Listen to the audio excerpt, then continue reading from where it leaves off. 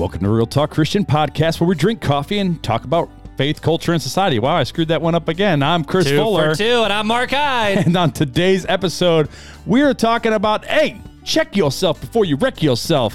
Check that spiritual pulse of yours and learn your history. We're getting back into that conversation about church history.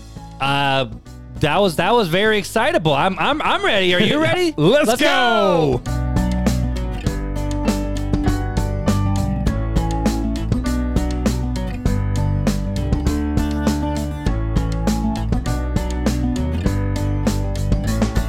You know, well, that was one way to confuse the bejesus out of me. My goodness. You would Welcome think, to part 2, guys. You would think after so many episodes of doing the intro, I'd have it down by now. It down. And it's even before we went, I'm like, you want to do this one again? You're like, yep, maybe I could do this one right. And then you said redemption. No. I'm like, crap. No. Welcome to Real Talk Christian Podcast, where we drink coffee and have real conversations on faith, culture, and society. See, look, I can do it now. No problem. But for some reason, twice in a row, I have stumbled and fell. We are professionals. You know, my ERA is very, very bad. But you know what they right say? now. It's not how many times you can take a hit. It's how many times you can get back up and keep moving forward. There you go. You gotta keep moving forward. Sylvester Stallone talking. You know, Mick, I got you. Which side note, did you see that he's basically like keeping up the Kardashians now over on Paramount Plus? He's got his own reality TV show with his daughters. I have not seen a single episode. I don't really care. I had semi-respect for him, and now it's just in the garbage. Oh, come on. Really? Like, come on, dude. Have you, just because he's doing it? Or because of the content in it? No, just, I've watched some of it, and it's just like, hey, yo, come on and see my studio where I'm rewatching Rocky 3, and I'm really editing it again. I think it's a great retirement plan. Man. Easy money. Dude, Rocky 3's like 20, 30 years old, man. Let it go. Let it go. But, you know, so... I thought you were going to continue on. I was waiting for the let it go. No. I know my place. I at least gave Sabrina part of that bingo board already. There you go. But so we were watching Shiny Happy People with the Duggars, right? And for those who don't know the Duggars, they're like the 19... kids, and then all the scandals that came out and all that kind of crap. It's freaking wild. But you know how many people come up to Beth and I and they're like, oh, you need to have like a TLC show or a reality TV show. And we're like, so do you want our family to implode? Because that's what happens with all these, it seems like every reality TV show, like John and Kate plus 8. So Janelle and 19 kids and counting. When we went down to Gatlinburg for our vacation, we stopped off in Rocky Top and met the Bates family from the Bates family, right? The TLC show. Yeah, Beth was talking about them. Aren't they like super fundies too? Oh, they're they're part of the IB, but you know what? Institute for Baptist Life but they were actually IBLF. It was funny because Janelle wanted to go shop in the store. They were having a shopping grab or whatever. It's like really discounted stuff at some random store. No, at their store. They have a store. Oh, I know they actually have a store for like in Knoxville. Yep. In Rocky Top. Oh. But Knoxville is Rocky. Is Rocky Top an actual city? Yeah, it's an actual city. It's right outside of like good old it's Rocky like Top, Searville, and then Rocky Top, and yeah. Anyways, so I sing twice. Janelle wanted to go and shopping, but there was a whole line to meet the family, right? And so I said, I'll sit in line for you, whatever. You can go shop. Well, I'm sitting in line and I'm getting closer and closer to the family. I'm like, I've never. Where is Janelle? I've watched this show like twice. I don't even know who these people really are. And so I text her. I'm like, hey, you better get back because they're gonna be like, hey, how's it going? I'm going to be like, I have no idea who you are. Who are you? I'm just a placeholder. I thought I was meeting... Oh, that'd be bad. I thought I was meeting someone famous. Yeah. No, but so when I went up and met the mom and dad or whatever, the Gil and I forget her name. But I have no clue who the Bates are. They were very nice and sweet people, and I was very thoroughly impressed with them and just very Joe Schmo. You know, like you and I. Like, you meet us. It ain't nothing like it's two dudes in the basement. Like, hey, what's going on? I get stressed about making sure I can keep the conversation going. When it was so funny watching you at Revive Fest last year when I'm like, here, Mark, here's some business cards. Go out and work the crowd. And you were like, felt so. Give me a microphone in front of all those people. I am a happy camper. You say, hey, go face to face and pass out cards. Absolutely not. I'm like, go work that crowd. And you're like, I don't know how to do that. I'm like, just go have a conversation. It's not even like we're doing like, you know, the old Baptist term, soul winning or canvassing. No, they're already Christians. Right. We just had to pass out our info. And I'm like, hey, I'm Real Talk. I'm Mark from Real Talk Christian. Nope, I don't want to do it. Like, but you did it, man. And you did well. Yeah, you did very well. And I noticed you migrated towards the young people, the teenagers. But here's the problem with this. That's where you're comfortable. But here's the problem with this is I'm a 31-year-old old fart with a crap load of kids and gray hair. At what point does that become creepy? Bro, it became creepy after 25. That's like 6 years ago, bro. Come on now. But either way, here's the deal, guys. Why don't we have long lines like the Bates to meet us? I'm just playing. But either way, so you were at Rocky Top. So yeah, you met the Bates. Did Janelle get to meet him? Yeah, Janelle ended up coming out. She met him, but it was like it's really cool seeing how like just hometown like so. But what I'm coming back to is like not everybody that's on a TLC implodes. Most do. I would say 90%.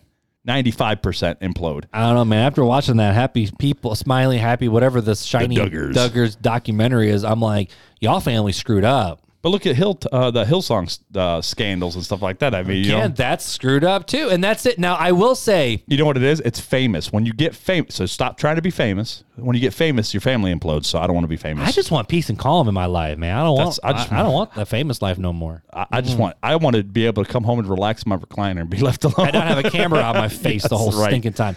But I will say, so speaking of which, so for those of you guys who know me, I was very invested in those Hillsong documentaries. Part of church history, by the way, guys, in case you're wondering. It is now. And so you watch the first Hillsong documentary where it all started with Carl Lentz's affair, and they threw that man under the bus so fast, and then they were coming after Hillsong itself because it was kind of scandalous what he was doing. It was like Ravi Zacharias, though. They threw him right under the bus too, as they should have. Right. Like and now and that's the thing is I'm here for justice, and I'm not saying they should have done that. You're a very public figure, and you screw up in a very public way. Well, and stuff happens. You hurt people. Yep. You hurt they hurt their immediate family. They hurt all those people his kids, man. Right. Well, that's what I'm saying. And the church members, all the members, exactly. And so I understand why they were like, hey, and there was no repentance over it, and so it was just like. But here's the thing. So in the first documentary about the Hillsong implosion, about all the Hillsong stuff, and then all the problems that came out after it with Brian Houston covering up his dad's not alleged, like documented sexual abuse claims, and then stuff on his own account. It got wild. And so the second one is the first time Carl Lentz spoke out. And I've watched some other interviews with Tim Ross of Tim Ross in the Basement. He is upset. His LLC is like Upset the World LLC or something like that. His Instagram upset the gram. YouTube is like upset it's cool. But the Basement with Tim Ross. And he was talking about, because the church he's on staff at, they brought Carl Lentz on staff. And he goes, looking back, Carl Lentz, he's like, maybe I shouldn't have done that documentary. But the thing that I actually appreciate about Carl is he called a spade. And he goes, you know what? He goes, yeah, I had some trauma. I had some stuff I had to work through in the past, but I made choices. I screwed up. Yeah, owned it. I hurt people. I betrayed my wife. I'm like, I mean, the fact that now, granted, I'm sure he probably made bank off of it, but the fact that, and this is the thing that was important to me, because I was a huge, not follower of Carl Lentz, but I didn't even envy him. It's more the fact I looked at him and was like, you are so involved with culture that you're able to speak on platforms that no Christian would ever be allowed to speak on because of who you are and who you connect with. I remember you talking about him even in the early days of our podcast. I loved Carl Lentz, because of how influential he was in the culture. Carl Lentz was, and he was in that way, and that's why I think we do need to have these pastors who are able to influence celebrities, because we got to influence all points of culture. But at what point do you stop being the world? And that's the problem. And so and that's the thing is, so Carl Lentz, he went and got a normal job where he works in a cubicle and no one really knows his name or his story, and he's trying to repair his marriage, take care of his family, and now he's on staff at a church now. I was gonna say, I thought he went back to a church, but he's not an elder, he's not a teaching pastor, he's not in the pulpit. He's literally more of, because of how big Transformation Church is, he's more of a I don't know, he has a lot of work, but it's more the fact of taking care of a lot of the physical ministry things that have to just happen to make a church of that size happen. Sure. Now, you can agree and disagree with the size of it and bring it back into ministry, but he even said on that second documentary of and Mark Driscoll never admitted this, James McDonald never admitted this, Perry and Noble did, about these guys who quote unquote fallen from grace. But he said that he disqualified himself from ministry. 100%. And then the question is, okay, so at what point do we say, yeah, you did disqualify yourself, but are you ever able to get back into ministry? And what does that look like? And how does that look like? I think that was the fair question. Well, and I think it comes back to exactly what, Scott Smith, Pastor Scott, Southside Baptist Church, he spoke on this, because we went over the leadership roles and eldership. And, we went through that because we're looking to, after Tom Ball died, looking to add, after we gave some time for grieving, to add a new elder to our. Was he talking about that like in his sermons? So we did a whole sermon series on it. Oh, I didn't know that. And so one thing I really appreciated about what he said was that it's more of a proving ground, right? So if you got a divorce, right, and remarried, whatever. Who you talking about? Not you. Who you talking Not about? you. But if you cheated on your wife and got a divorce or whatever. Whoa. I'm not, You're talking to the wrong person. I said not you. Oh, my bad. I prefaced it with not you. I'm sensitive. Trauma. Calm down. But if you... biblical church leadership. Yeah. Right there. And so it was really good. But he's basically saying, there's a proving ground, right? You got to have repentance, and then there's a proving ground that you've actually changed and you're actually repentant. And then I don't see any reason why you couldn't. And so, and that's kind of where I lie of yes, if you did something horrible, one, how did it affect people? Where are those people at? Have you repented? And how much time has passed? And I think you have to answer all those questions. And I think each situation, I don't think you can make a blanket like, here's the 5 steps to becoming. And I think everyone's different too, because every case is different. The other day, someone said, and because they knew me, they knew my past, not my past, like as pastoring, and Sure. and they watched me grow in these things, and they see the podcast, and let's just call a spade a spade. The podcast is way bigger than what we ever thought it was going to be. Yeah. Like, it is nuts. It's kind of scary. And so It's someone humbling. said, hey, and they didn't say, are you thinking, they said, when are you going to jump back into full-time ministry? It wasn't like a if or a do you think, it's like, so when are you going to jump back in? And I'm like, I don't even know if I'm ready. Right. Because the call of a pastor is hard. And it's a position that you have to be in such lockstep with your emotions and But your not only family. that, but I mean, maybe God has called you out of that. And that's a conversation I really want to dive into sometime is can God call you out of something that he called you into? That's a good conversation. And so Fair. for me, just a quick synopsis, I think that God can call you to different things. And I always reference it to a book, right? There's different, and you've heard me talk about this. Yeah, different chapters. Different chapters of life.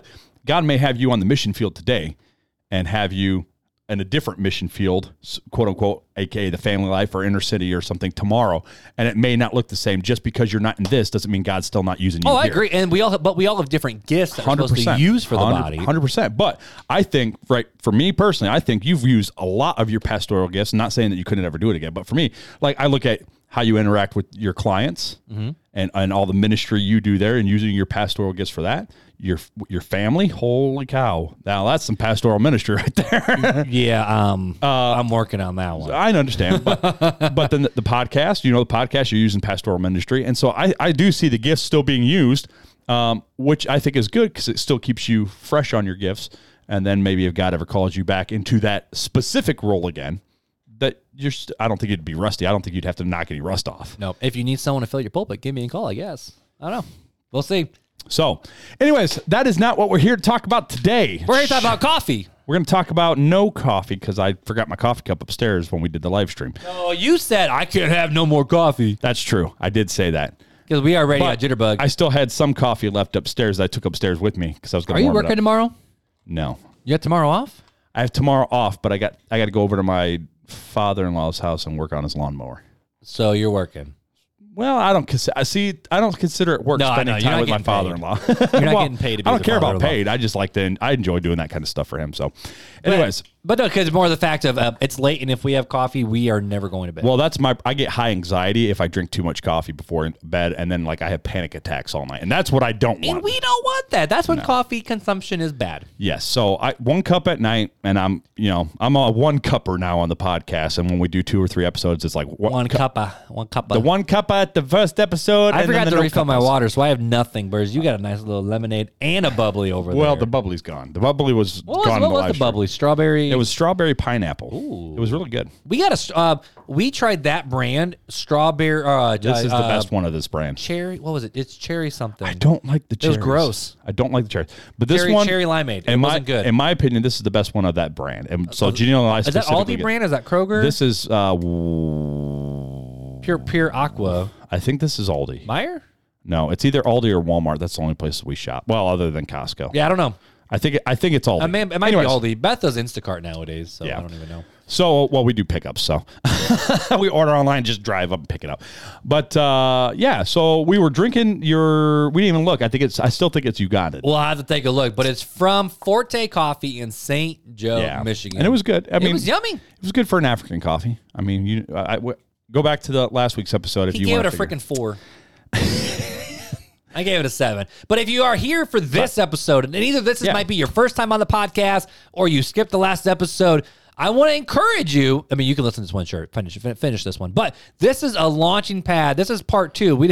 We stopped using part 2 in topics because y'all stopped listening when we said part 2. Yeah, but we got to know your history. You got to have That's true. We talk about church history. And you'll get the whole having your spiritual pulse checked. You'll understand that. You'll understand that if you listen to last week. But before we jump in, we have a very quick review to read. And this review is from over in Facebook, which Facebook just resetted itself. So give me a second. We have 26 reviews on Facebook. Wow. Not a lot of recent ones, but we've had some pretty good ones. But this one comes from March 13th from Jesse Sullivan. If I read this already once, my bad. But it says, these guys are awesome. They bring a lot of fun, laugh, and biblical truth. Their personalities are relatable, and I always respect how honest they are. I drive around a lot for my job, so it's been fun listening to their older episodes and catching up. They become my new favorite podcast. So all you guys that have left reviews, like I wanted to check in on this one specifically. So Nathan left the review back on November 8th, and he said he started listening in October. What's the last name? Let me see. Sproxton. Oh yeah, okay. Nathan Sproxton started listening October 22. He said, I've listened during work. I've already gotten through 36 episodes. And then he did an update in March of 2023 and said he's now on episode 99. So Nathan Sproxton, halfway there. Give us an update, bro. Are you caught up? Oh, you're halfway there. Living on a prayer. That hurt. I just came off strep throat, man. That hurt. So when you guys think we're prideful and humble, then we do stuff like that. And it's like, you can't think that we are because we know we suck. Wow, that one hurt so bad I'm crying. Holy crap. You see the love I had for you guys? Wow. That hurt. But anyway, so Nathan Sproxton, wow, that really hurt. Let us know where you're at, bro. You caught up yet or not? I don't know. But leave us a review anywhere you can leave reviews, which is pretty much Apple Podcasts or Facebook, I guess. So if you're on Facebook, leave us a review over there too, because that's pretty dang cool. So and for all you wonderful people that have already left us reviews, we thank you because you help us get into the ears of other listeners, which is the only reason why we ask for a rating or a comment or a review or whatever. It's not for us and our the one person we want to beat Dale Partridge. One person, I don't care about Dale Partridge. I care about spreading the word of God. Fine, we want to beat Joel Osteen. Okay, I do want to beat him. We want to beat... I don't want to beat him. I want to beat him because he spreads a lot of false doctrine. Oh, shoot. What's your name? I want to straight up... We want to beat Sadie Robertson. But here's the thing. Good podcast. But here's the thing. With Joel Osteen, I want to straight up St. Nicholas him. There we go. Anyways. We do not condone violence on the podcast. No, we need to not. make sure in today's culture we say that. We are not saying anyone should hit anybody. Ever. And follow ankle hit Never nobody. for any reason except for St. Nicholas. With the word of God. What? Bible thumping. All right, bro. So catch us up to speed for this episode. A quick recap, very quick recap. Last week we discussed what church history was, and we went through several of the ages of church history, from Jesus and the Apostles to the Christian Empire through the Middle Ages, and we ended on the Reformation. And so we're going to pick up from there and finish up the rest of the ages of the church. And then we're going to start discussing where some of these sources of church history came from and why it will benefit us to study and why we should study the church history, right? Because really that's where we bring all the proof into the pudding, if you know what I mean. Proof in the pudding. The pudding. Oh, and side note, that's your new nickname is Pudding. He just said that. He's not trying to sneak Easter eggs into the episode, I don't think. That's just full. That's just mean. That was a fun episode with Morgan. That's just mean, all Mark. Them Easter eggs? Mark is so mean. 29? Anyways, so the next age we're going to dive into is the Age of Reason and Revival, and this is after the Reformation, happened from 1648 to 1789. So novel schools of thought filled the 17th century, none more powerful than reason itself. It asked, who needs God? Man can make it on his own. That kind of sounds like today. Christians screamed their objections, but the idea spread until secularism filled the public life of Western societies. God remained, but only as a matter of personal choice, sounds like today. Mm-hmm. Christians could no longer appeal to the arm of power to suppress such heresies. So many of them turned instead to the way of the apostles, praying and preaching. The result was a series of evangelical revivals, chiefly Pietism, Methodism, and the Great Awakening. By preaching and personal conversions, evangelicals tried to restore God to the public life.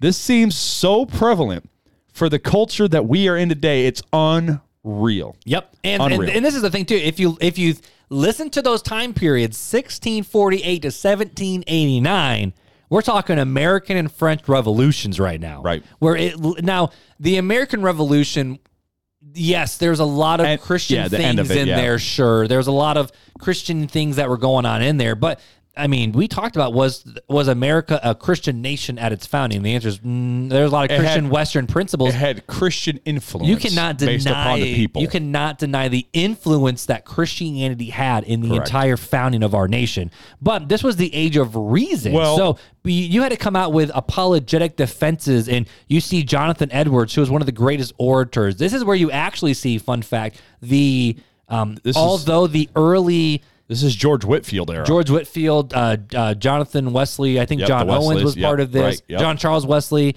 You see Jonathan Edwards. Henry. Matthew Henry was around this time too. So this is the age of the separatists and the Puritans when it comes to this. And with all of these different conversations around these topics,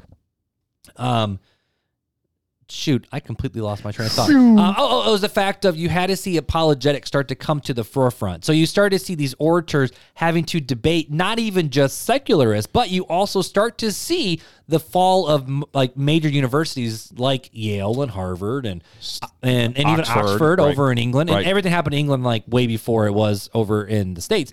But then I'm going to say this is when, Harvard and Yale blew themselves up. But you see like Jonathan Edwards and Whitefield like not even allowed to. Well, no, that's not true. They were allowed to be part of it. I'm getting part of my church history is confused. Whitefield was still dealing with so much of this that even his ideas in the churches, which were turning very liberal and secularist churches, he was pushed out of many pulpits in London, and it wasn't allowed to preach there anymore, which is why he ended up saying, well, if I can't preach here, I'm going to preach in the fields. And fun fact, and I know you know this, but maybe our listeners don't know this, that George Whitefield, his request for a burial site was to be buried underneath the last pulpit that he preached at, the pulpit he died at. Did you know this? Nope. So I'm sure I heard it once upon a time. He preached at a house. He was due to preach at a pulpit the next day near this house that he was staying at. He preached from the balcony of this house, ended up dying and suffocating, and I forget what it was from, but he suffocated to death. But they actually buried his body beneath the pulpit he was intended to preach at the very next day. Wow. It was interesting. So that's where his body lay rest. So my bad. So Jonathan Edwards did graduate from Yale. Yes. But there was something where he was invited back to speak at Harvard, and there was still like rivalries. There's always rivalries about Harvard and Yale. And he went there and he found out that they were starting to get very liberal in theology, and he went ham. Oh yeah. On justification. And if you have not read some of Jonathan Edwards' works, they are so theologically high, I guess. They're like way up here theologically.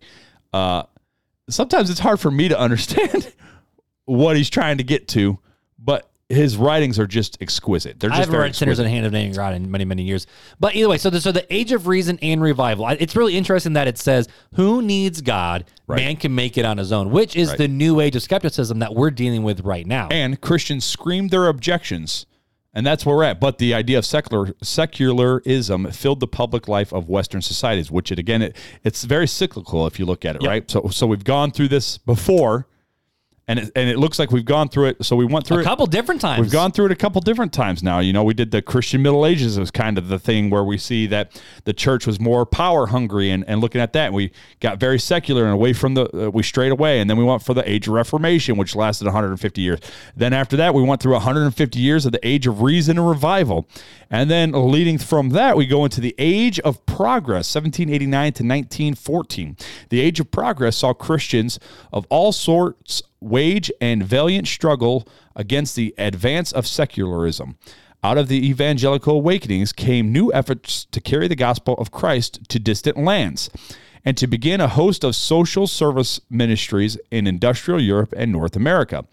From the ramparts of Rome, a defensive papacy fired a barrage of missiles aimed at the modern enemies of the Catholic faith. In spite of Christians' best efforts, however, Christianity was slowly driven from public life in the Western world. Believers were left with the problem we recognize in our own time. How can Christians exert moral influence in pluralistic and totalitarian societies where Christians' assumptions about reality no longer prevail? And it's an interesting segue of who needs God, man can make it on their own, because everyone had the Christian moral backbone that was taught based on Western society. I mean, we had hospitals, we had higher education, all these things that were legit founded upon Christianity and Christian principles of 100%. taking care of the poor and the widow and the orphan and the social issues that were at bay. The Christians stepped into that gap and filled it. And then all of a sudden they're like, we don't need God anymore. When it's like, you fools, you idiots. Christians are the ones who started this in the first place. So now you're saying we can do it on our own without God, even though God was the reason why we did it. And then it just keeps progressing and progressing and progressing to the point where Christians now, all of a sudden, like I was talking about, how can we exert moral influence in the world? Which my question is are Christians supposed to exert moral influence in the world, or is our ploy supposed to be slightly different? But yeah, this was leading up from 1789, which was in history. I'm trying to think of who was around during that time. I mean, it was 1770. Well, not people wise, but this was right after the American Revolution into the Civil War. Yep. Then right up to World War I. Well, this is right. 1917 is when World War I ended. You got the Revolutionary War, you got the War of 1812, you got the French Revolutionary War. You've got, I mean, there's a lot of wars going on. This is a time of turmoil. You got Civil War, then you're going into World War I, the Korean. I mean, this is where all this is. Yeah, it's leading right into World War I. So, just a lot of turmoil during that time, at least here in the States. And I mean, really, between the French Revolution and England being at war with us, I mean, really, it was a lot of turmoil worldwide from the known empires, right? Yep. The big empires of the French and the English. So. And then in America, the denominations were growing like wildfire. But then this is where the Catholic Church over in Europe started to, like it said, really started to lose its influence. Right. In Western Europe. But all right, so that was the age of progress. That was the age of progress. So now we dive into the age of ideologies, 1914 to 1990. So this is basically World War I to when we were born. Present time-ish, kind of. And then it got, Yeah, when we were born. Well, but when I was born, you weren't born yet. 90, you weren't born. I was here. All right. Then it lead into the moral majority. So the depth of the problem was apparent in the age of ideologies, when new gods arose to claim the loyalties of secular people. Nazism exalted the state, communism worshipped the party, and American democracy revered the individual's rights. Supposed enlightenment, modern nations waged 2 global wars in an attempt to establish the supremacy of these new deities. When no single ideology prevailed, a Cold War of coexistence settled upon the once Christian nations. Mm-hmm. Though these troubled times, the denominations struggled over orthodox and liberal theologies, sought fresh ways to recover a lost unity, and reflect a new hunger for apostolic experiences, aka this is where the charismatic movement came. Mm-hmm. After World War II, vigorous new Christian leadership emerged in the Third World, offering fresh hope for a new day for the old faith. Had missionaries from the neo-pagan nations of Europe and North America succeeded in giving Christianity a stake in the future by carrying the gospel to Africa and Latin America? Only time will tell. But Christians can hope because faith always reaches beyond earthly circumstances. Its confidence is in a person, and no other person in recorded history had influenced more people in as many conditions over such a long time as Jesus Christ.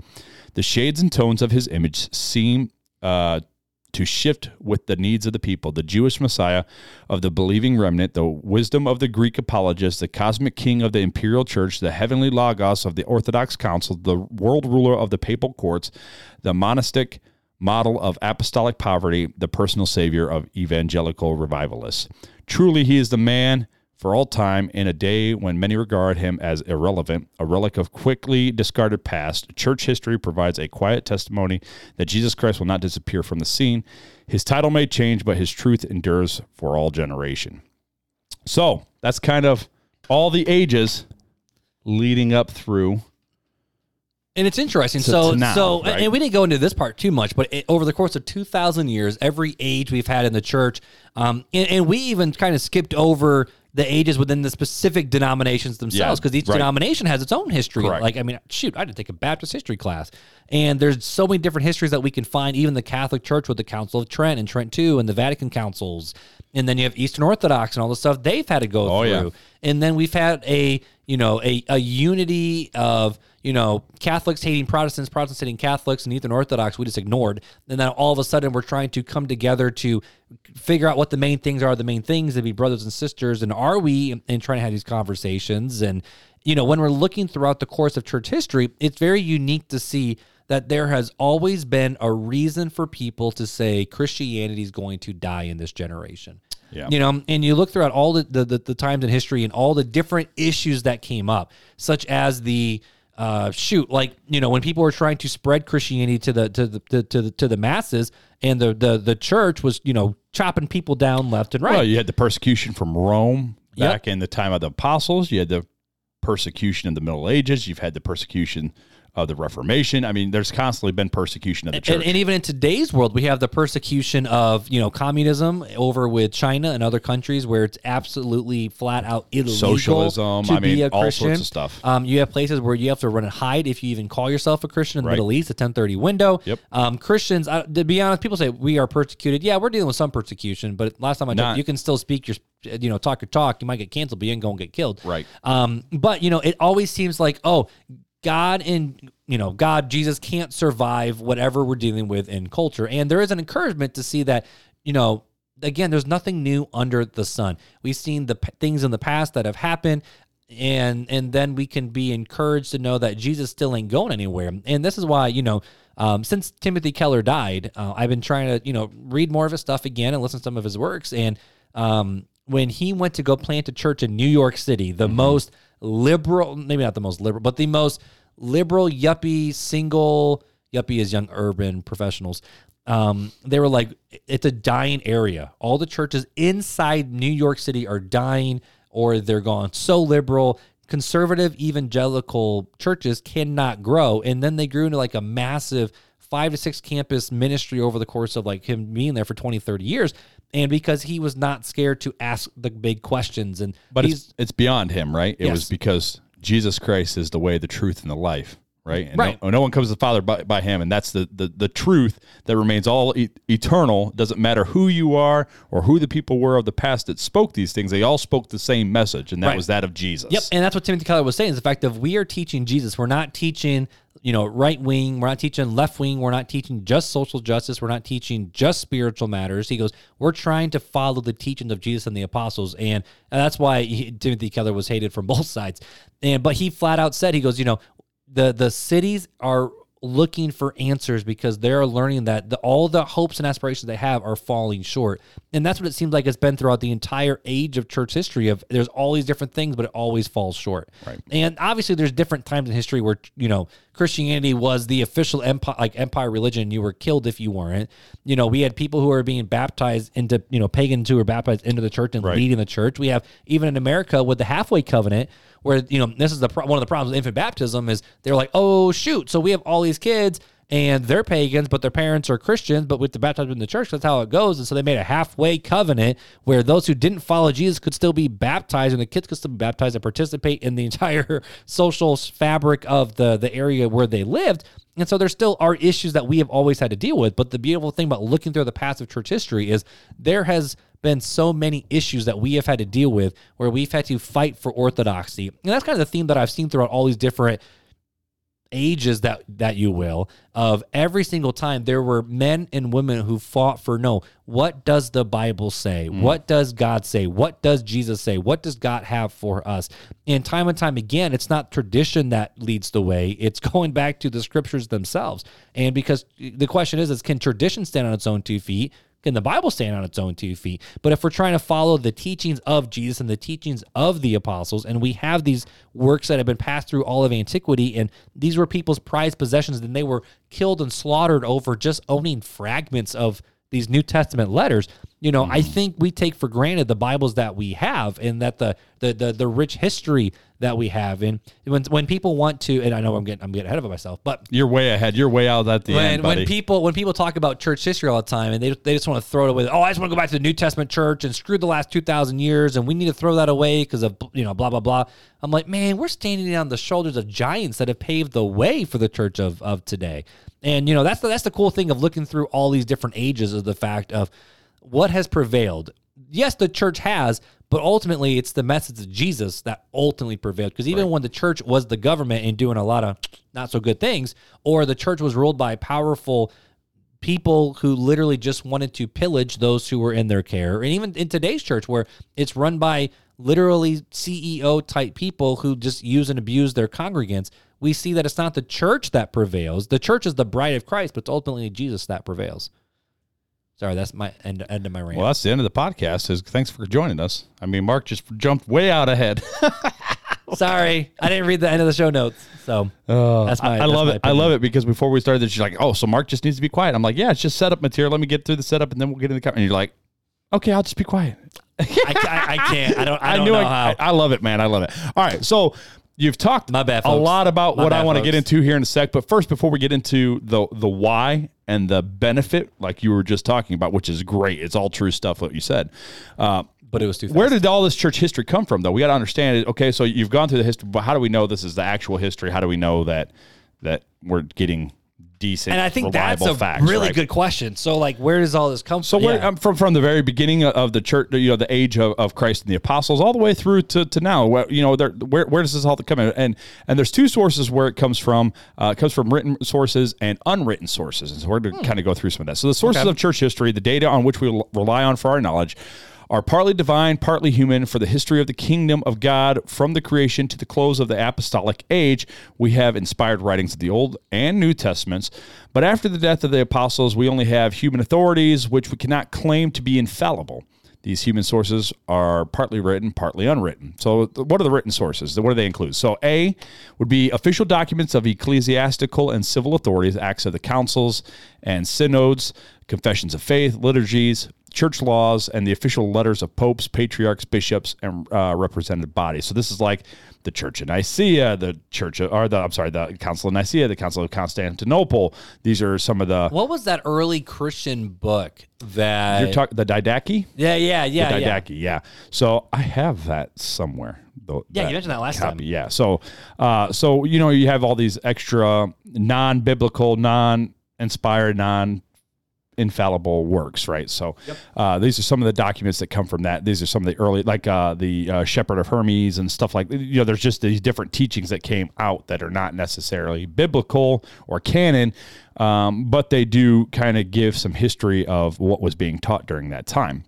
So the second thing of our written sources is private writings of personal actors in the history, the works of church fathers, heretics, and heathen authors for the first 6 centuries of the missionaries, scholastic, and mystic divines for the Middle Age, and for the reformers and their opponents for the 16th century. These documents are the richest mines for the historians. They give history in its birth and actual movement, but they must be carefully sifted and weighed, especially the controversial writings, where fact in general more or less adulterated with the party spirit, heretical and orthodox. So these are like your writings of like Origen, of Tertullian, of Aries, Saint Ignatius. I mean, so both sides, heretical and non-heretical, of what we consider. And that's why we should be careful when we're sifting through these that they're not always going to be 100% biblical. This is why we should always read them with caution, but read them, right? It's still part of our history, and we get the teaching and the understanding of the early church fathers who were closer to the apostles, who were closer to Jesus and his teachings. And this is why I think it's good for us to read it with caution, right? Making sure it lines up with Scripture. The third thing is the accounts of chronicles and historians, whether friends or enemies, who were eyewitnesses of what they relate. The value of these depend, of course, on the capacity and credibility of the authors to determine by careful criticism. Subsequent historians can be counted among their direct or immediate sources only so far as they have drawn from the reliable and contemporary documents, which have either wholly or partially lost. Like many of Eusebius's authorities for the period before Constantine, or are inaccessible to historians generally, as are the papal Regista, I think so, and other documents of the Vatican Library. So there's a lot of history, actually, a lot of early church history relies in the Vatican Library. And I want to know what's down there. Me too, Joe. I want to know what's down there. Joe, can you help us out here, man? Those are private. Yeah, you got to be the Pope to be able to read those. But that was, how cool would those be to see some of that history that's been reserved? It's not fair. Yeah, me too. But anyway. So, anyways, but yeah, like historians like Eusebius, Josephus, even I can try to remember the Tertullian? The Roman general.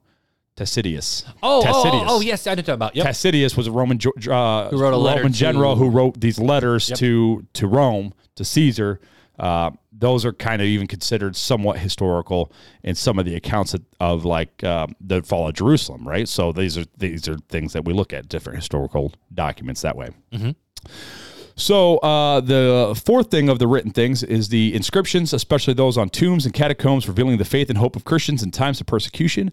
Among the ruins of Egypt and Babylonian, whole libraries have been disentombed and deciphered, containing mythological and religious records, royal proclamations, historical, astronomical, and poetical compositions revealing an extinct civilization and shedding light on some parts of Old Testament history. Not only Old Testament history, but there are even like boxes where they found a box that they don't know whose remnants are in it, but it has like the names of Jesus and Joseph, and there's one other, Peter. There's one other on this box. And they're like, oh, this is a big thing. It was something they discovered I didn't know that many years ago. Yeah. So this is like your archaeological evidence, right, that we find. Which, speaking of Africa, man, I wish we knew. There was one of the largest library was the library at Alexandria that was burnt. Right. And we lost so much history and historical writings in there, which is fascinating because people may not realize this, but some of the best and known monks came out of Northeast Africa and Northern Africa. So Christianity is not just a white man religion. It started in the Middle East and then grew all through Northern Africa. I was going to say, it was never a white man religion. That's what people want to say it nowadays. It was an Arab religion that spread across the world. That went African and then also went into Europe. Yep. Okay.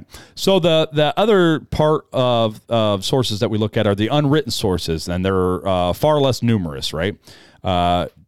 There's church edifices, works of sculpture and painting, and other monuments, religious customs, and ceremonies, very important for the history of worship and ecclesiastical art, and significant of the spirit of their age.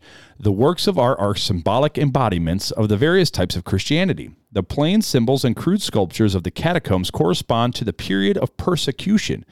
The basilicas. The basilicas. Thank you. Oh, now we got one right here in Notre Dame. To the Nicene age, the Byzantine churches, to the genius of the Byzantine state churchisms, the Gothic cathedrals, and the Romano-Germanic. Thank you. You're welcome. Catholicism of the Middle Ages. Notre Dame. The Renaissance style to the revival of letters. To come down to the more recent times, the spirit of Romanism can be best appreciated amidst the dead and living monuments of Rome, Italy, and Spain. Lutheranism must be studied in Wittenberg, northern Germany, and Scandinavia. Calvinism in Geneva, France, Holland, and Scotland.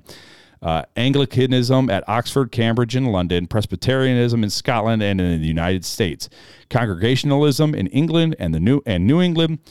For in the mother countries of these denominations, we generally find not only the largest printed and manuscript sources, but also the architectural, sculptural, sepulchral. Wow, I cannot speak tonight. These are a lot of big words, though, and other monumental remains, the natural associations, oral traditions, and living representatives of the past, who, however, they may have departed from the faith of their ancestors, still exhibit the national genius, social condition, habits, and customs, often in a far more instructive manner than the ponderous printed volumes. So, art, sculptures, architect, those types of things. Those are the things, the paintings. The visual history. This is where we say, man, the Catholic Church has some of the best Christian art ever. Like some of their renditions of Christianity. Bob Jones, they're starting to sell off a lot of their art pieces, but Bob Jones University had the largest religious art gallery in all of America for many, many years. But I think they're starting to sell some of the pieces off. It was even like the Vatican even admitted that. Wow. But yeah, you got a lot of artwork. You got buildings. You have drawings. You have paintings. You have pictures. You have. This is where tradition, I think, is a beautiful thing. As much as we do, I don't want to say slam tradition, but we want to make sure we put it in its rightful place. Because tradition's not bad. No, well, we have to have tradition's not bad to a point. as long as it doesn't take place over Scripture. Over Scripture. Like even each church, like Presbyterian Art- versus Lutheran versus Protestant, not Protestant, Art Baptist, is not they're all a- different well, traditions. Art's not a bad thing as long as it doesn't take place of an idol in your mind, right? So these are the things that you as a personal Christian have to, in your walk with Christ, look at, right? For you, because I can't say, oh, you got a picture of Jesus praying in the garden, that's an idol. I can't tell that because it may not be to you. It just may be a beautiful piece of art that reminds you to, hey, man, I need to pray today, or hey, I need to get in the Bible And today. honestly, and Protestants may shoot me for this one, but I don't even fully know if icons are as bad as what some people make them out to be. Well, again, I think you just need to be careful, right? Yeah. The icons need to be looked at in the right perspective and right place, right? If you hold them up over something that it shouldn't be, then it's wrong, right? Now it's you have an idol, right? And so that's where some people say it's better to not have any of it because then I'm not tempted, which is fair. And there's people that say, no, I can have it and not make it an idol, which is fair. I think either way is fair. But once you make it an idol in your life, now you got some problems. So it really comes down to that personal walk and that personal conviction about those types of things. But there are some beautiful pieces of artwork that I love going to. Pensacola Christian College has in their in the Crown Center, there's this big rock wall where they have carved out different stories throughout the Bible. Really? It's really beautiful. It's so amazing. Inside of what building? It's called the Crown Center. That's like their main church. Yeah. Where you go to mass for PCC? Did you guys call it mass back then? No, we didn't. That's what we call it. North. Like, those PCC kids got to go to mass today. It's Pensacola Concentration So what is it called? Camp. The Crown Center. So, man, it's some beautiful artwork. Yeah, just put to rock art and Crown Center or something like that. It might pull up. It's in their foyer too. It's not even in the church. It's like inside the foyer. I'll find it. So, or maybe it was in their. Maybe it was in their arts. I can't remember. It's either if it wasn't in the Crown Center, it was in their arts center, whatever. Anyways, I'll find it. So yeah. So I mean, art has its rightful place, right? I think it's something that helps remind us as long as it doesn't become an idol in our life. Anyways, so we've talked about all the different church ages. We've gone through all that. Mark, you have been like exploding with knowledge. I really appreciate you in this one. So let's get into what you were talking about back about 10 minutes ago, 15 minutes ago. What's the benefits of studying church history? Yeah, why do we even need to study it? Because if those who don't know history are doomed to repeat it. Recognize that one? Yeah, so I'm going to read each of these points. This is an article that I read from Dr. Scott Manor from Knox Theological Seminary.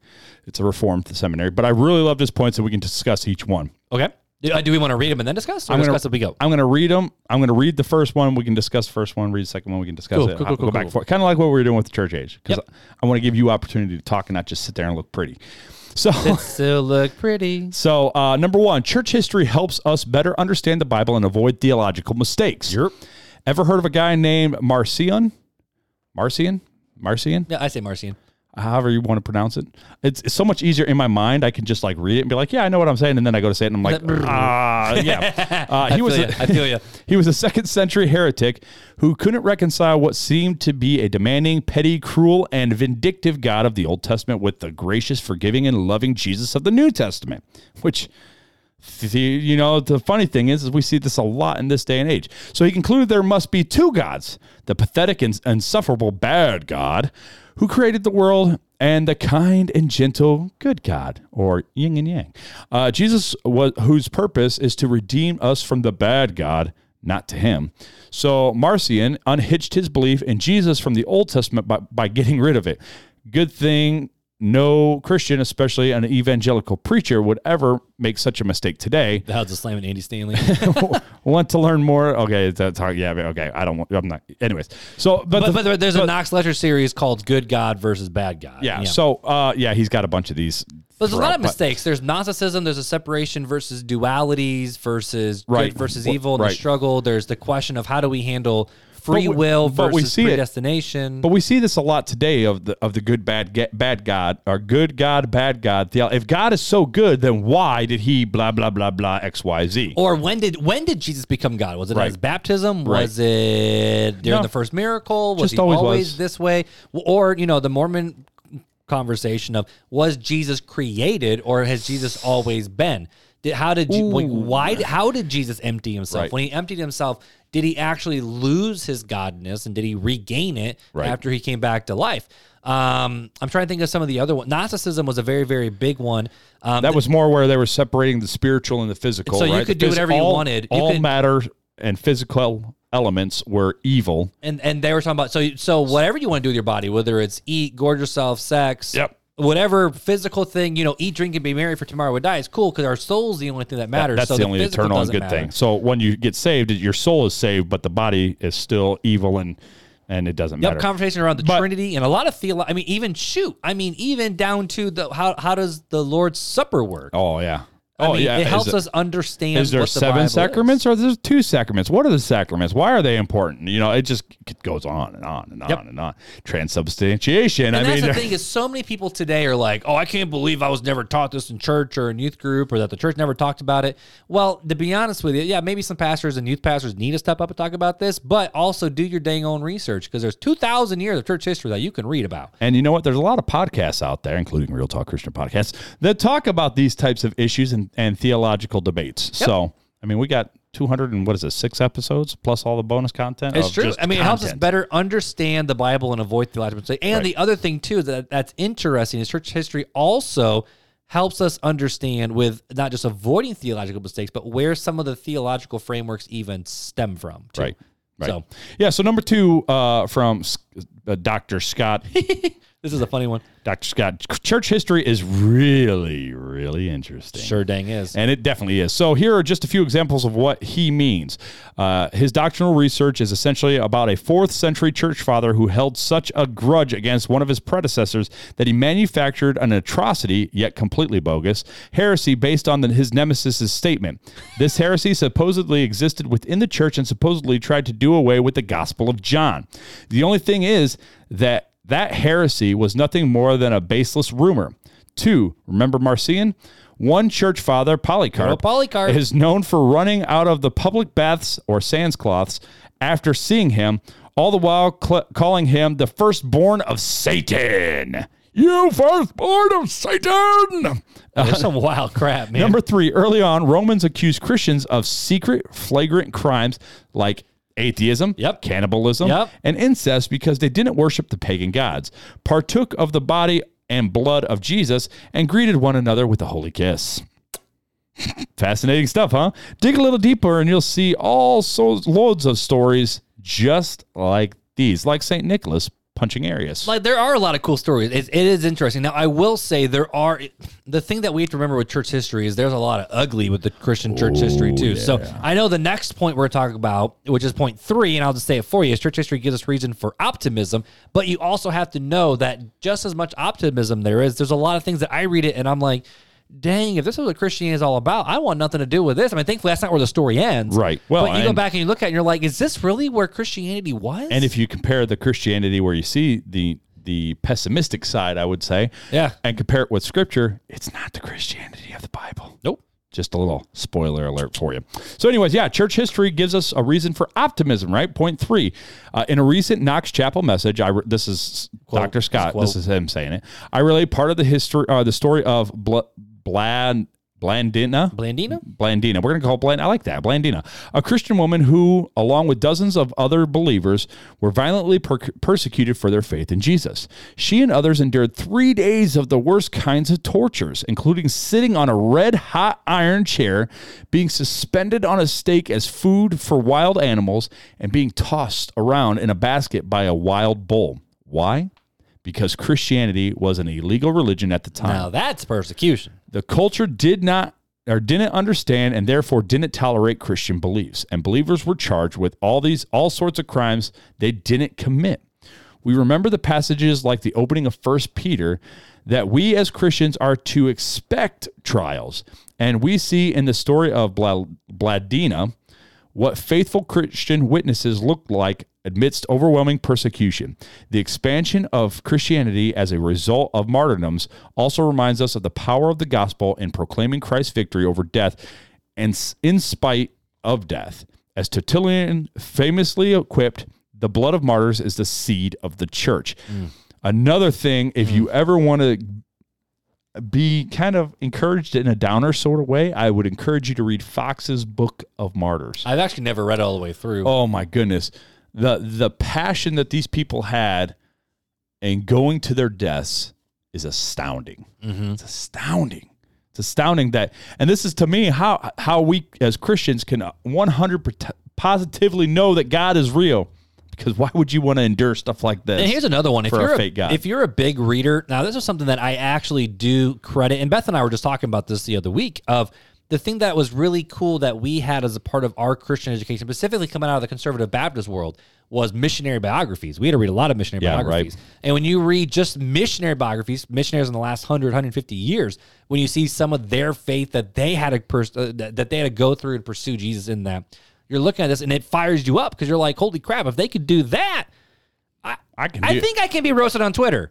I can handle the comments from Facebook, which is honestly hard for me to do. I ain't gonna lie, it's hard sometimes, and other different conversations. But it should give us, like you said, not just reason for optimism, but it's one of those where it gives us Hebrews 11. We're surrounded by such a great cloud of witnesses. Right, exactly, yeah. So I mean, to me, it's kind of a downer, but it's kind of uplifting to see the faith that these people had as well. They were brought down to the grave, but brought back up in life. Victory in Jesus. I tried to do a little bit of that. It didn't quite work as well as I had. It sounded better in my mind than before it left my mouth, but you know the idea. The blood of the martyrs is the seed of the church. There you go. And then from hence grew. All right. So number 4 from Dr. Scott.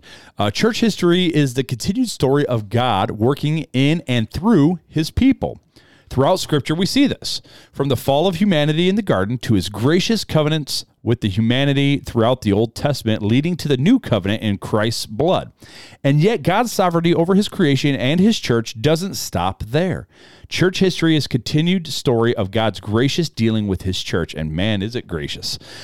Sure, there were some knuckleheads along the way. I love that. And there were some brilliant folks too, though they had some moments of knuckleheadedness. But that's no different from the characters we read about in the Scripture. And just like Scripture, church history is best understood not as a series of men and women doing important things, but rather God doing amazing things through sinful, broken people. Amen and amen.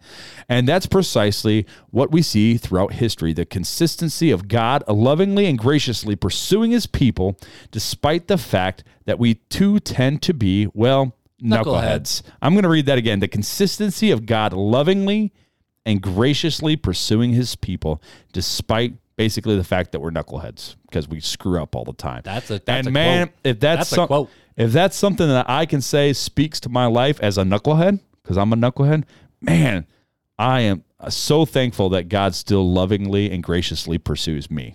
Right? It's not just me pursuing God; it's God pursuing me and working with me. Because without God pursuing me, I would never pursue God. That's what the Scripture says. So thank the Lord, he pursues each and every one of us. Mm-hmm. So number 5, this is the final one, and then we can give our final thoughts and close. Church history is about learning from others who wanted to know Jesus better. This is the main point of church history, of the church history course that they were teaching at Knox. And indeed, of all the courses at Knox. The first question is the Westminster Shorter Catechism, which I have upstairs. What is the chief end of man? What is the chief end of man? The answer, of course, is to glorify God and enjoy him forever. I think we can do that more effectively by studying how our ancestors did the very same thing. Again, like you said earlier, standing on the shoulders of giants. What did they get right? What did they get wrong? Through their stories, we are able to see God's unrelenting faithfulness, and as I reminded my students, this should result in us offering deep, heartfelt praise and glory to our glorious King. So if you're not interested in really interesting stories about mankind's brokenness and God's faithfulness that will deepen your faith, show you more character of God, and lead to optimism and richer worship of our God, then church history probably isn't for you. But if you are interested in the stories about God using men and women to declare and demonstrate his gospel, often through their own brokenness, then I think you'd really like church history. And like I said, I'm going to put that whole article from Knox Seminary from Dr. Scott Manor in the show notes, and I encourage you guys to read it because it's a phenomenal article. But man, it really just boils down to church history like you were saying earlier, is our opportunity to see how those that have gone before us, the things they did right and the things they did wrong, and how can we learn, and how did they learn from their mistakes, and how can we continue to pursue God with our heart, mind, soul, and strength, and love our neighbors as ourselves, those two greatest commandments. How can we do that? How did they do that? And how can we remain faithful in our walk to Christ? And think about it this way, all right? So in the Old Testament, what's so much of the story of the Old Testament? Yes, it's to point to Jesus. It's to see the need for the Messiah and that he's coming. But it's Israel's history. Right. You know, you got all the kings, you have literally all the kings, it's the all original the split, church. You got the good, you got the bad, you got the and that's it. It's Original the church original history. it's the original history of the Jewish people, and which results in also our history as Christians. Right. That's what church history really is. And you know, we need to know these stories of these men and these women of what they did and who they did. And again, this is why I go back so stinking hard to we are surrounded by such a great cloud of witnesses. Not they're like looking at us right now and when you talk to them, but literally the fact of we can stand on the shoulders of giants and know that they did all the hard work. Like, okay, think of, why am I blanking right now? John Wycliffe, right? So he's the one who fought to put the Bible into the common language of the people. He was burnt. Tyndale did it first. Did Tyndale? No, Tyndale was 100 years later. Yeah, you're right. Wycliffe did it first. Tyndale finished the work. Yep. And so Wycliffe started, and that's why you have like Wycliffe Bible translators who did that. So you have people like Wycliffe who did that. Same thing of Luther. He wrote it in the German language. And so, you know, we have the English Bible in our hands because someone said the Bible is for everybody. It's not just for Latin people who are trained and educated Christian men. It's for the common people.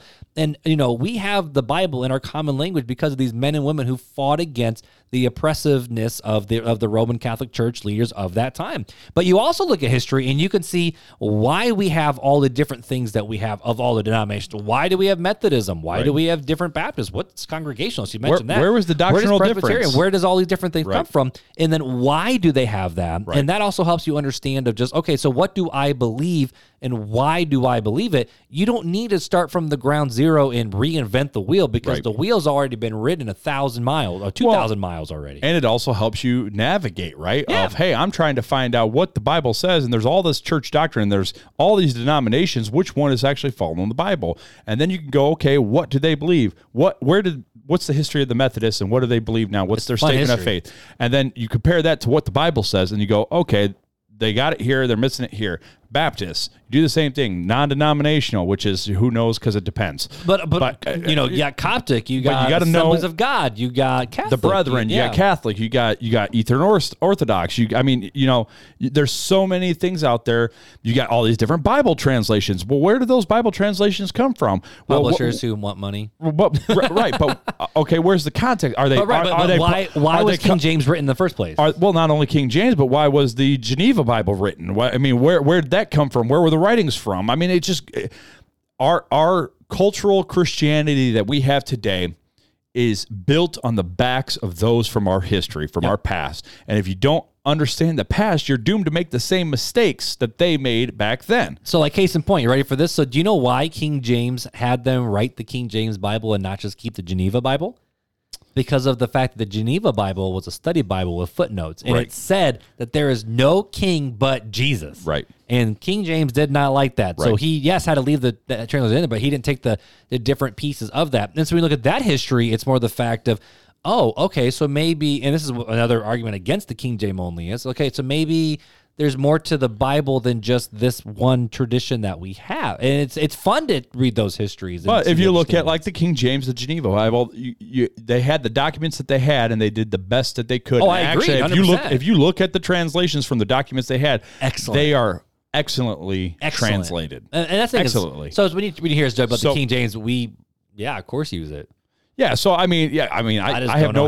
I know half. I grew up on King James. I grew up on it, but I don't. To me, I trust. We like the CSB. Okay, well, there's like 20 pages in the front of almost every Bible that tells you where that translation came from, or how they came about that Bible, and it's very fascinating. Read it. It's the history of that Bible translation. So if you read the CSB.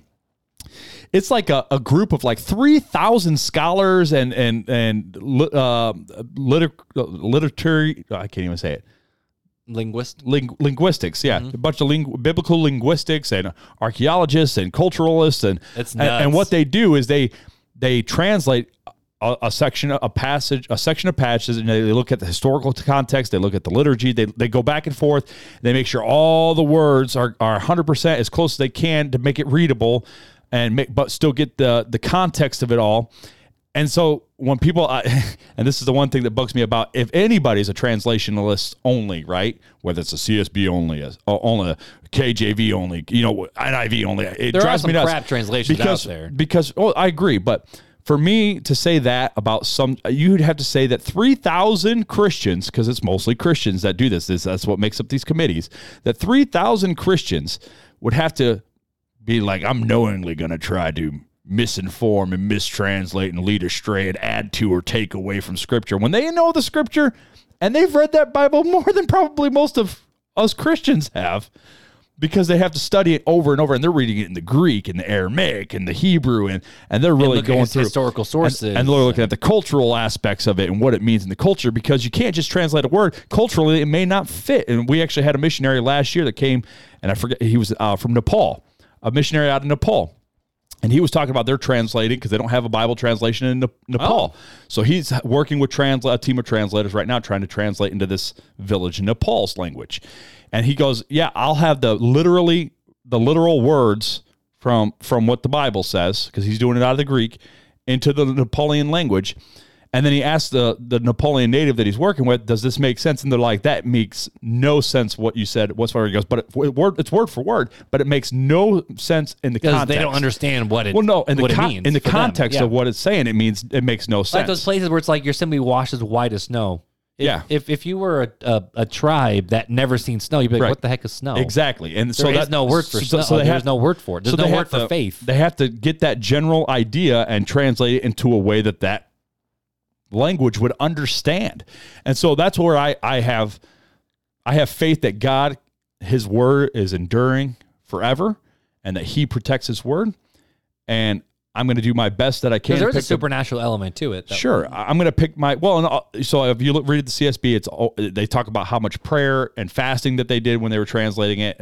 And you talk to this guy from Nepal who's doing this, and it's coded in prayer, right? They're not trying to do anything to make a mistake. They're doing the best they can. It's just like Wycliffe did, just like Tyndale did, and we got these early translations. And it's the same thing, right? And so all this church history leads up, and looking at even the history of our Bibles and what the translations we have now, for reading all that history and seeing how God has worked tremendously through sinful men and women, right, that are seeking him and pursuing him, and he works miracles through these people. George Whitefield was not looking to be some mega pastor, but God used him in the fields, right? Mm-hmm. Tyndale, Wycliffe, all they wanted was for just people to be able to read the Bible, right? That's it. Just, hey, look, nobody else is doing it. And they actually tried to get Tyndale tried to get the kings of the time to let him publish it for him, and they wouldn't do it. And that's when he had to go on the run. And so it's just like person after person in church history, watching God move and build what we have today, right?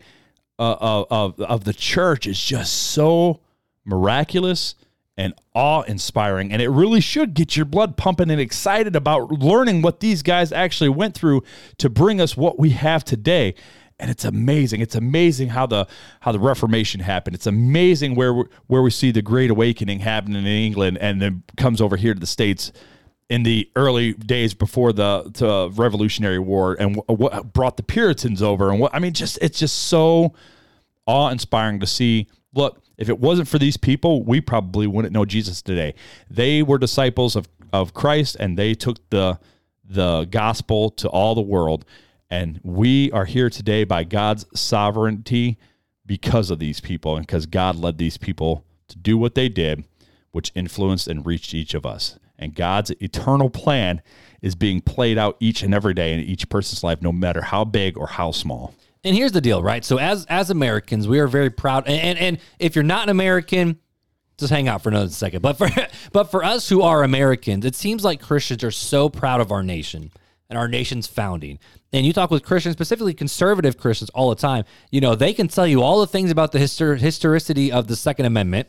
They could tell you all the historicity of the founding of the country and the freedom of speech and the separation of church and state and how all the different parts of politics works because, we'd be proud to be Americans. But it's like, well, yeah, you better be proud to be a Christian too. What's your church history? And they know nothing. And I'm not saying that I'm better than anybody because I enjoy church history. I'm just a nerd that way, right? But there's people who can spin freaking circles around me with church history, and that's awesome. Oh, me too. And so I feel like I'm just scratching the surface. But as Christians, my question is, why wouldn't you want to know our history? So many people say, and again, it goes back to our conversation about theology and Jesus when we say, oh, I just want Jesus and that's it.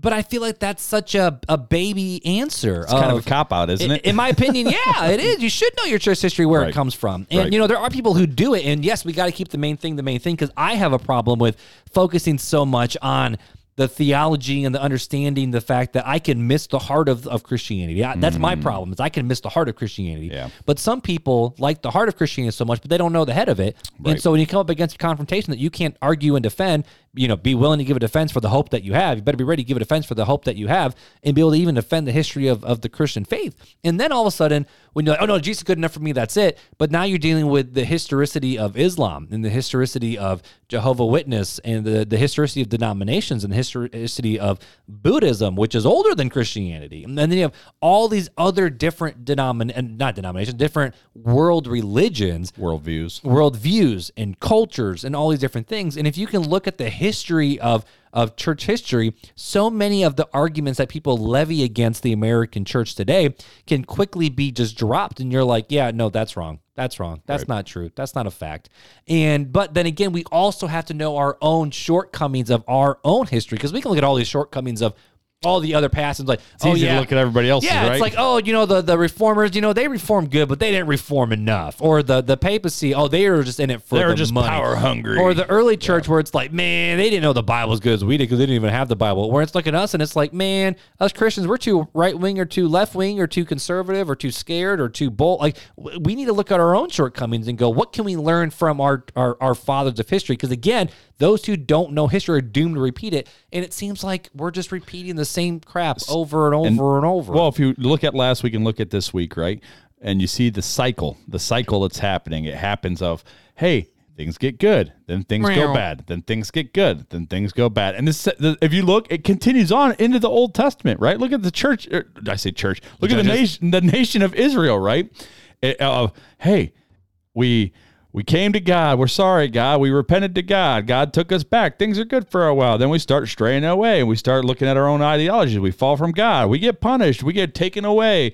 Oh, we're sorry. We repent. We come back to God, and it's just a cycle that continues to happen with Israel, and now it happens with the church. And we need to understand that history and learn not to repeat it. But we also need to make sure that we're not pessimists towards it too, because we can look 100%. At Christianity in just America and just England, where it was very, very popular, but we forget that there's other places in the world besides where we live. Because right now, I don't know if you knew this or not, but the Anglican Church's largest location is down in Africa. There's more Anglicans in various parts of Africa than there is in all of England. There's more Presbyterians in parts of Africa. There's more Baptists in China.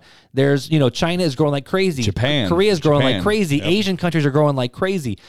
We are even seeing a revitalization in the cities of people who are looking for these questions of life and ethics. And so it's not the fact of we might not be the quote unquote moral majority in America anymore, but at the same time, we see Christianity spreading like wildfire in places where it never was before. The Middle East, remote parts, remote villages, because the gospel is going forth to say that the king is here. And what does that mean? And, I'm even still asking the question of, what does the gospel actually mean? Is it just, follow Jesus so you can go to heaven when you die? Is that really the entire encompassing of what the gospel is?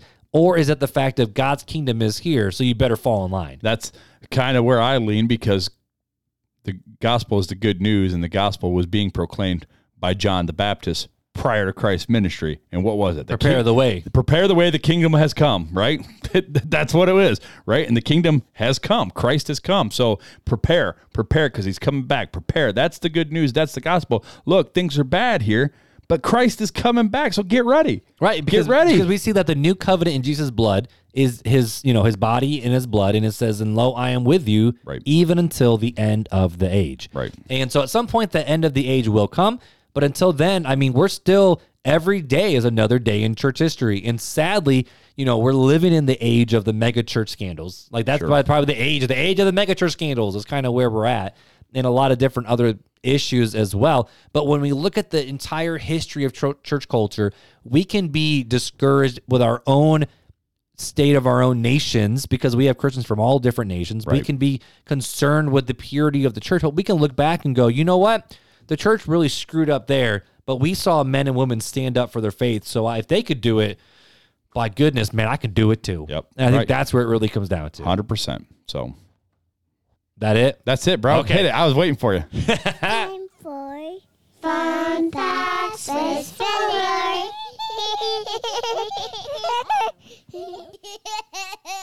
All right, boss, give it to us. What is the fun fact? Man, we went an hour 15 on that episode. So good thing we did make that a I'm two-parter. telling you. That would have been wild for you guys. So give us the fun fact to end the show, my All right. dude. Well, the fun thing about this fun fact is I just pulled up Google and accidentally hit the little Google You button. should start and asking this- Chat GBT to come up and with this fun facts for and you. this fun fact just popped up, and it's kind of a fun but not so fun fact, I guess, for the person. So Canistus Kunga, a 62-year-old retired soldier, had not only the largest kidney stone, but also the heaviest. Okay. It's the largest kidney stone ever recorded and larger than his actual kidney. Guinness, as in the Guinness the Guinness Book of World Records. Yeah, not the drink.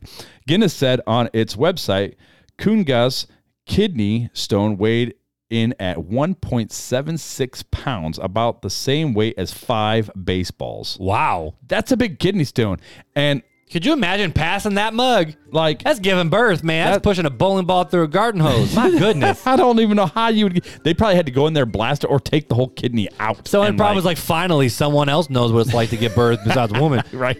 Goodness gracious. You know, one thing we forgot to do at the end of that episode was give resources for where they can know more about church history, man. So- so what resources would you recommend for people to I'll put them in. dive in? I'll put them in the show notes. Oh, perfect. The Knox seminary, Seminary. has got a bunch of church history stuff. They've actually got some classes out on it. I've also got the Bible Hub thing. The Christian History Institute.org has a bunch. Yeah. And then reform.org/church history. if you obviously you're in a podcast, listen to us. There's a podcast from, again, Ligonier Ministries called 5 Minutes in Church History Yes. with Oh, Stephen that's- Nichols. That's a phenomenal amazing. one. There are some you probably should stick away with, like Church History Matters by Scripture Central.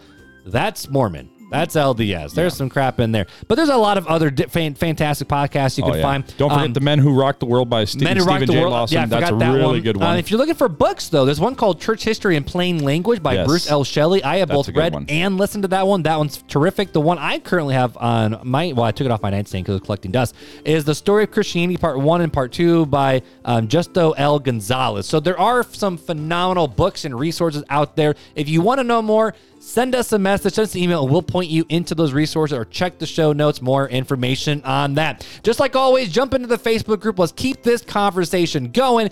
Instagram, we're not as active over there anymore because we're living life in the Facebook group. So get your butt, even if you Gen Z or Gen Alpha, get your butt on Facebook if you're older 13, because if you're under 13, that's illegal. But over 13, jump on Facebook, jump inside of the Facebook group, and let's keep those conversations going. And if you haven't already, don't forget to go over to YouTube, hit that subscribe button and that bell notification. So when we do stuff like, I don't know, live. Revive Fest giveaways for tickets and stuff, you guys are made aware and can jump on with us. Actually, the winner of this last set of giveaway tickets was on YouTube. So there you go. I love it, man. Well, guys, just like always, we love you. We're here for part 2 episodes. We're glad you stuck with us for this one, though. But until next time, Take it easy.